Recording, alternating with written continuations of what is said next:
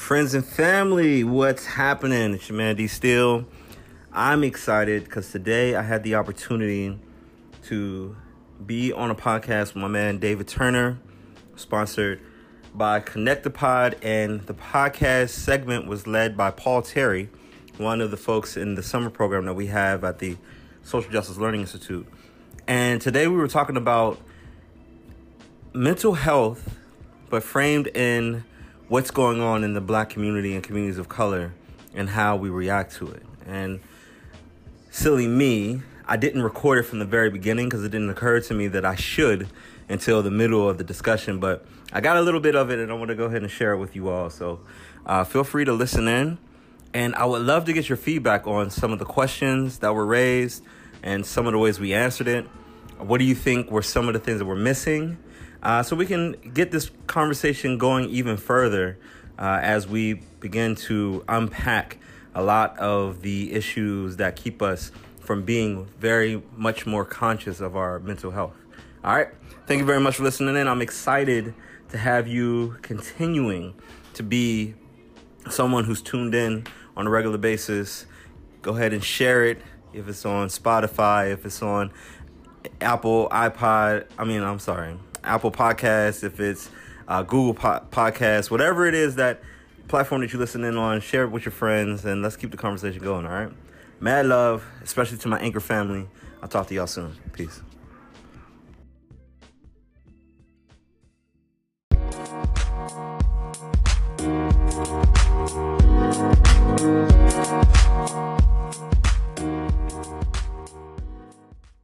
Clowns, right? Like people would say, "Oh yeah, you're on the football team," right? Like, and I'm not, right? Right? Like I'm actually gonna be your TA next semester, right? You know, but again, right? Like, you know, that takes a toll on you after a while, right? So as the only presence you can see me for on this institution is something that can benefit it and not me. Right, you know, and when I talk to psychologists about that, right, they're like, "Oh yeah, I mean, that's a compliment, right?" No, it's not. You know, so again, right, like, you know, I think that when you have folks who are connected to the community and understand what folks go through, right, which professors like Howard Stevenson over at the University of Pennsylvania call racialized stress. Right, then I think, you know, we can have a more honest conversation about how to address mental health. See, that's the hard part too, though, right? A lot of these institutions were not created with us in mind, right? People Absolutely. Of color at all, let alone Black folks. You know, like when we start really talking about the pecking order, we at the bottom. So they weren't thinking about us at all when they created these. So even the way that mental health or psychiatrists, or the way that these things were developed, and the mindset that you have to be in order to be able to have these discussions with people of color and understanding their particular stressors or things that have gotten them to the point of where they are. Like the questions haven't even been developed in the right way to ask for people of color of what they're dealing with, right? And then you also have to take into consideration, you know, from a historical context, if you're looking at the system of psychiatry and its development, the way that it is taught today is years and years old, right? So there's a lot of research and work that went into developing the system as it is. Mm-hmm. So the solution isn't even as simple as, oh, well, we need to just get more Black psychiatrists. Well, no, because in order to deal with the mental health of Black people, there has to be years and years of unpacking decades and generations worth of trauma and experience that has been swept under the rug for all this time, right? So, you know, the conversation is being started, but we're just scratching the surface. We're not even treading water yet. Like, we just put our toe in the water of all the things that need to be done in order to create what's necessary to deal with the mental health issues that are here and that we're dealing with. And there's so many directions you can go in with it as well. And so to go back to your question, you asked the question of, like, what are some of the things we can do Well, this discussion and this conversation is a start, right? This is a part of that puzzle, of really saying and being honest about, what we're doing and where we're headed. Like it's good and it's all well and it's in the right direction, but there's so much more we need to do. Mindfulness training is another thing that we can get into to really get folks in the mindset of how to be honest about what your circumstances are in front of you, right? Because we are so resilient, we're always so forward thinking and forward looking. Sometimes dealing with the reality is something that we don't do, which is why self-medication becomes a part of things that folks of color end up getting themselves into. The reason why drug use is the way it is in our communities, right? And so mindfulness becomes very important because it gives you an opportunity to be in the moment, to really take in where you are right now, right? So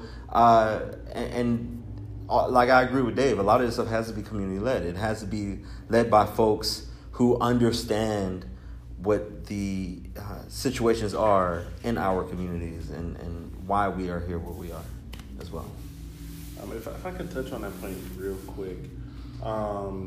So while I was at Penn, the guy I mentioned earlier, Howard Stevenson, he had this project called PLAY, Preventing Long-Term Anger and Aggression in Youth, right? And we specifically worked with black male middle school students, right? And, we would talk about mental health, we would talk about stress, and then we would do this sort of experiment where we would play basketball with them, or we would play whatever sport that the weather allowed us to play. I mean, it's Philadelphia, right? So whatever sport the weather allowed us to play, right? And we would purposefully put them through very stressful situations, right? Like, so we would, play basketball with them and foul them and wouldn't let them call it, right? Or we would, call stuff on them and, nothing happened, right? And then we would do this, and then we would have other folks on the sidelines, tracking people's stress levels, right? But we had to create those questions for what those stress levels were, and then we had to check in with the young people, right? And we created a ranking system where young people would self-rank where they were, and then we would rank them where we thought that they were, right? Now, all of the research assistants are all black, right? The person who designed the study is also black, right? So again, now we actually have a black population to study, so that way we can actually generate conclusions that are rooted in black identity, right? Now, so much of psychology, right, is rooted in white middle class identity, right? Because that's the only people who psychologists were studying. So when they say that somebody has a disorder, mind you, they're only operating from what is the norm for white middle class folks, right? Not for what is the norm for everyone else.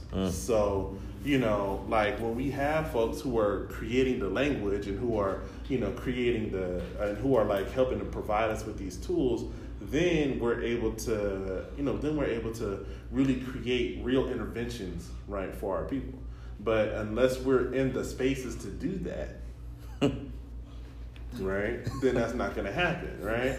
So, what happens when, there's Howard Stevenson and at the time Sean Harper were the only two black male professors at Penn. Or not at Penn, but in the Penn GSC at that time who were full professors, right?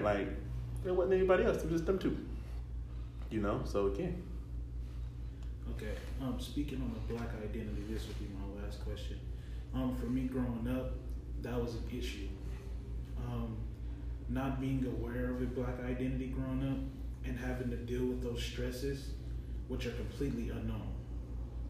When you're going through junior high and high school, and coming to terms with that and being aware and staying in tune with yourself culturally made a big difference in my life. As to where not knowing about it put stresses on life. So what would you say to someone that is going through this transition on finding themselves and how and where they can look and how they can turn to kind of starting and finding their journey at being a black individual in America? Wow. That's Joy, it's heavy. That's a heavy question, my dude. What would I say? Well, first I give him a hug. If I can see that this young man, or maybe not necessarily physical, like I will probably want to because I'm a hugger, you know what I mean? I'm just that guy. But no, on the real, like really sitting down and having a chat and discussion as to where they are. I mean, that's the work we do here every single day.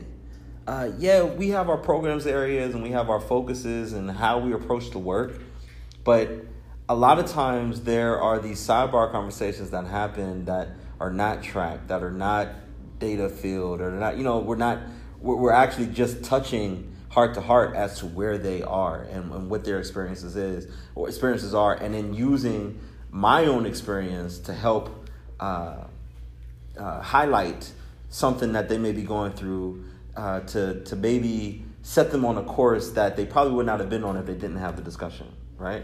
There's not a silver bullet answer to changing that young person's life, to put them on the path to the right direction, because all of our lives and the stresses that we deal with are all different, right?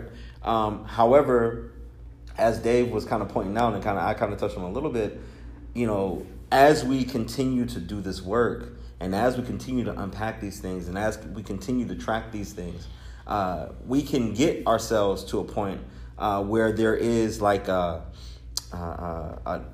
is the word I want to use? A toolkit that can be used, that parents can maybe even take on as they're raising their children. Like, my wife and I, we work on this stuff all day. I was just talking to Daniel earlier about my daughter. Like, she's at an age, she's 11 years old, young, black, creative, amazing young lady, right? Who now has to deal with peer pressure, that now has to deal with the stress of being a black young lady that loves K-pop, right? And like, how does that even work? Like, there isn't something that's already set up for her to be able to follow, a blueprint to follow for stuff like that. But what I can help her do is help her understand herself enough for her to be able to walk into the world in whatever realm that she wants to be in, knowing who she truly is, right? And so that's really what it comes down to, like really starting the conversations of really unpacking who you believe you are. What is the self-identity that you see yourself in? And how do you begin to walk in the world always standing in that light, and being confident and standing in that light too, because that confidence is something that can't be taught, and that's something that comes from within. But there are certain things that you can learn from other people to really say, you know what, I love that about me. I'm going to go ahead and always stand firm on those types of things. And I know it's okay to stand firm on it because this is quirky about Derek, and he stands firm in that all the time. You know what I mean? So it just, there's a lot, man. It ain't easy. That ain't an easy answer, easy question to answer, but there is a lot of work that's being put towards that end. I think for me, right, I think to touch on Derek's piece, we've been socialized to hate ourselves, right? We've been socialized to hate everything that we like, to hate everything that we do, right? So I think for me, when I was growing up, right, like, being a tall, dark-skinned kid, right, you become a target, like, oh, with your black ass or whatever, right? Like, so like, I think that, because of the way society teaches us to view black folks, right, we are, we're inherently taught to view that about ourselves, right? So for me, one of the things that helped me to heal from that was understanding that, like, my circumstances and what I was going through was not by mistake, but by design, right?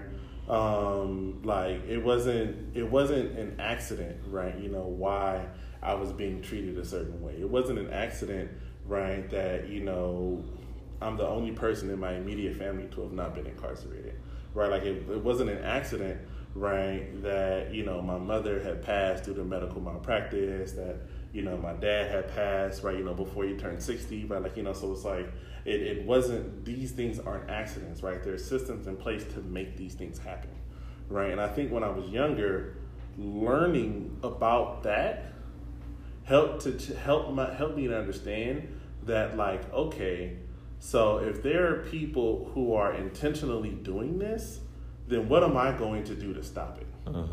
Right? And what am I going to do to uplift, people who look like me, so that way it doesn't continue to happen. That's huge. Right. So I think that's where for me, right? Like, I think that's where I began to heal, right? Like, because I began to heal by doing the work. Not necessarily saying that always doing the work is healthy, because it's not, right? But like, I began to heal by understanding that, like, yo, I don't have to take these conditions, right? I don't have to take what people are giving me and what people are telling me, right? Like, it all started with a book. It was called Breaking the Chains of Psychological Slavery by a guy named Naeem Akbar.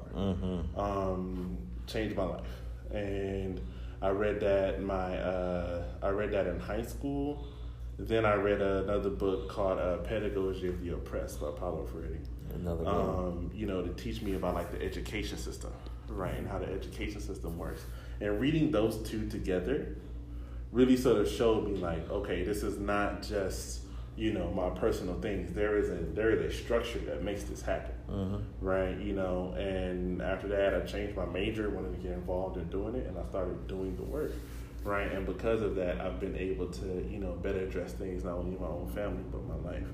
And then I was able to love who I am, right? And I think if I combine that with hip hop, right, because I think for me, hip hop and basketball were therapy, right?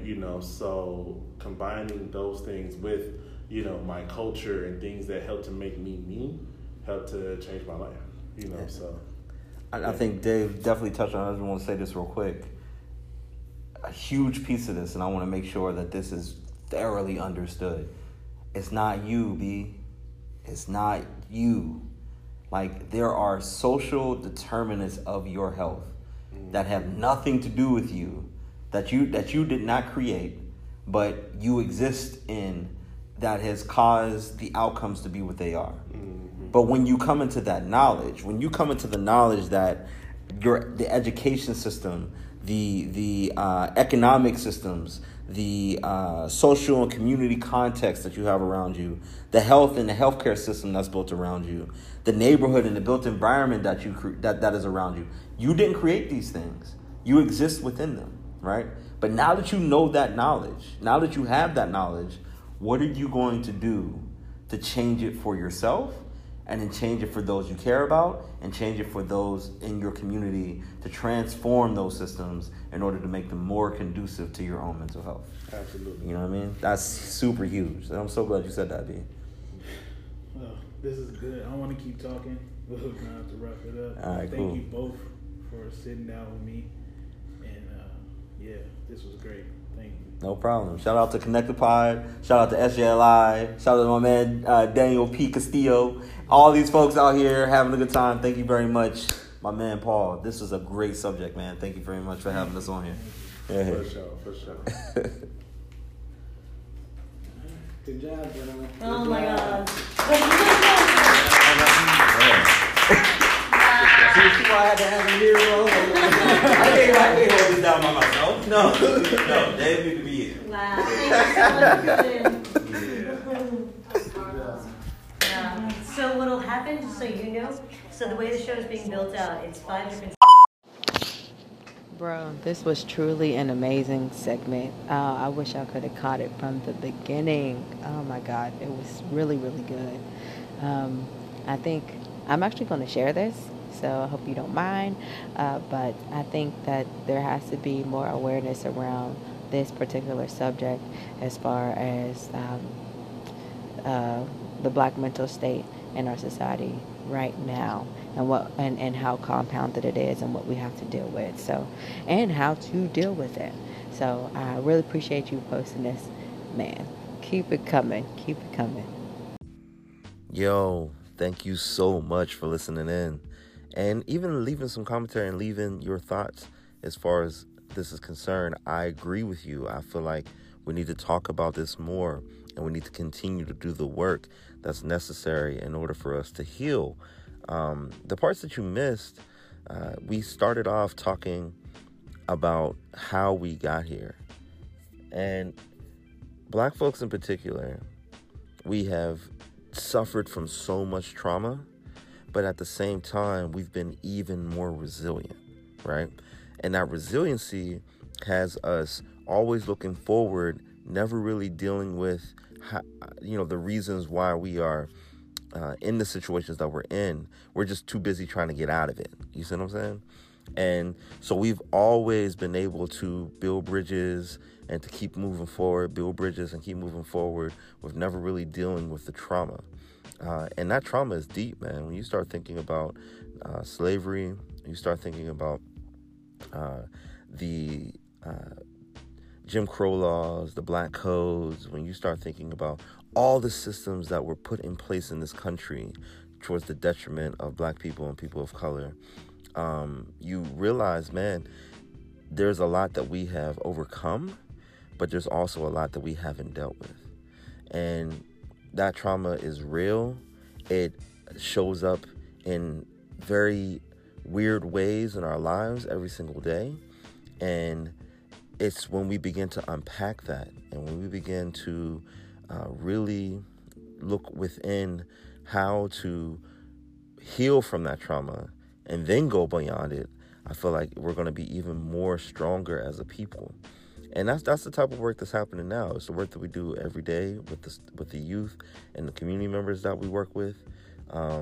There is, as Dave was talking about, a science that's being developed around it, because psychiatry in itself is the tools that exist are systems that do not necessarily work directly for us. And so I'm excited for, even some of our friends who have gone to do that work and are doing that not only for the black community, but also for some of the other marginalized communities within communities of color, right? So there's a lot of work that needs to get done, and I'm glad that work is happening, and to have this be a small piece in the larger puzzle of us solving these issues at the very end of the day. So thank you for sharing. Keep the information coming. Anyone who's listening, feel free to call in. Let me know what you're thinking. Let me know what your thoughts are. If you want to talk a little bit about some of the trauma and how, and some ideas that you have and how we can get past it, I'm definitely open to the discussion. Have a good one, everybody. Thank you for listening.